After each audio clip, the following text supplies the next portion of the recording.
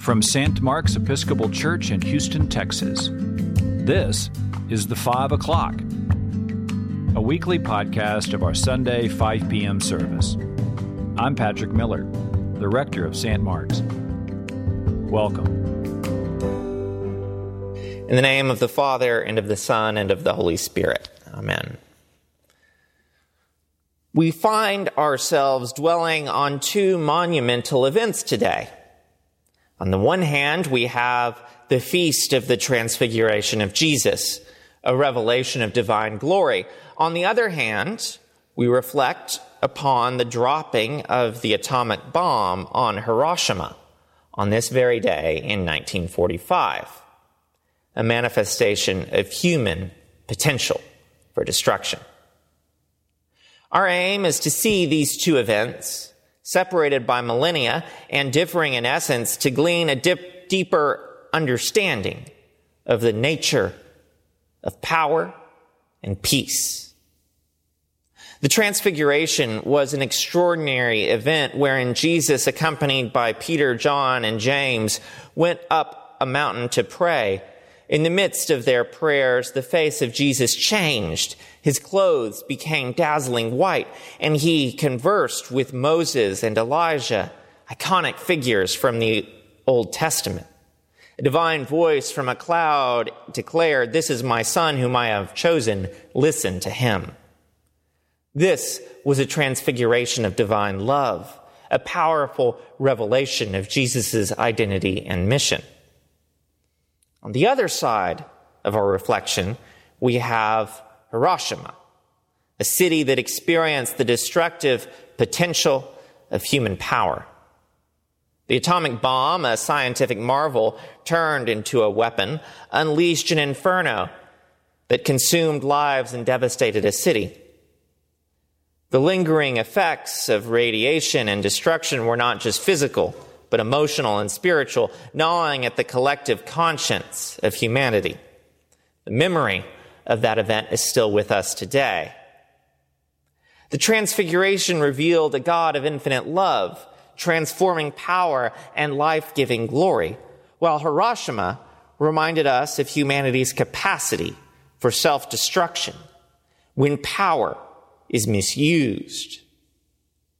But what are we to learn from these contrasting events? Both events exhibited power, but of very different natures. The Transfiguration displayed the transformative power of divine love, while Hiroshima revealed the devastating power of human technology, of human might divorced from ethics. God's power elevates and transforms, whereas human power degrades and destroys. The disciples, awestruck by the spectacle of transfiguration, did not immediately grasp the message. Peter, overwhelmed, suggested constructing 3 shelters for Jesus, Moses, and Elijah. It was an innocent but misguided response. He focused on the glory, forgetting that Jesus' mission was ultimately one of sacrifice and service, a power grounded in self-giving love. We, like the disciples, often confuse the nature of power. We see power as domination, as a tool for conquest, not as service, but as coercion, not as love. In doing so, we risk repeating the same mistake as Peter. This confusion leads to a cycle of violence expressed in our world through wars, conflicts, and a mentality that pledges only an eye for an eye. But Jesus' transfiguration is not about a God of domination or retribution. It is about a God of love. Love, as we know, is not weak, but strong. It doesn't coerce, but it invites. It doesn't destroy, but it builds up. The divine glory revealed in the Transfiguration was a glory of love, of sacrificial service, and ultimate resurrection. Jesus' way was not one of mutually assured destruction, but of mutually assured resurrection, of life for all. In our world today, still grappling with violence and the specter of nuclear annihilation, we are invited to reflect deeply on these truths.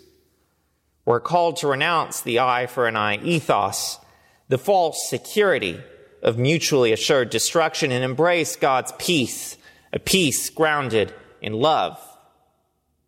The Transfiguration and Hiroshima teach us that the way to lasting peace is not through the escalation of power or the threat of power, but through the very transformation of power. Power is to be harnessed in the spirit of service, in love, in life. Our faith calls us not to a passive resignation of the way things are, but through an active, self-giving life. In the name of the Father, and of the Son, and of the Holy Spirit. Amen.